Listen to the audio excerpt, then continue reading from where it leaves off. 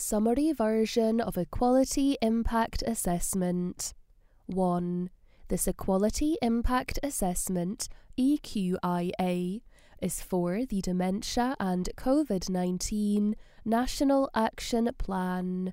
This plan explains how the Scottish Government plans to support people with dementia and their families to continue to get the right care, treatment support at the right time as we live with and come through the COVID-19 pandemic.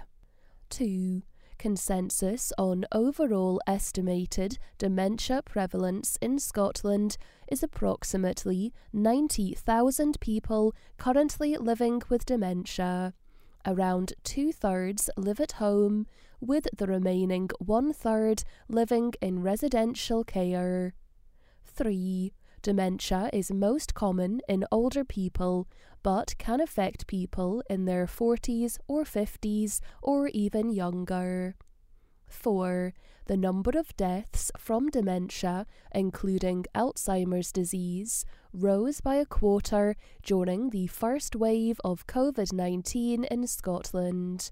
Dementia is also the most common underlying condition in people dying from COVID-19 in Scotland. 5. The EQIA describes a number of actions that are considered necessary in helping to achieve the Scottish Government's Dementia and COVID-19 National Action Plan.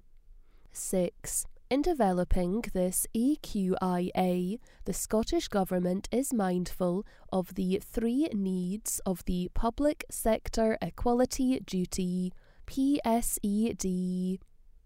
Eliminate unlawful discrimination, harassment and victimisation. Advance equality of opportunity between people who share a protected characteristic and those who do not. Foster good relations between people who share a protected characteristic and those who do not.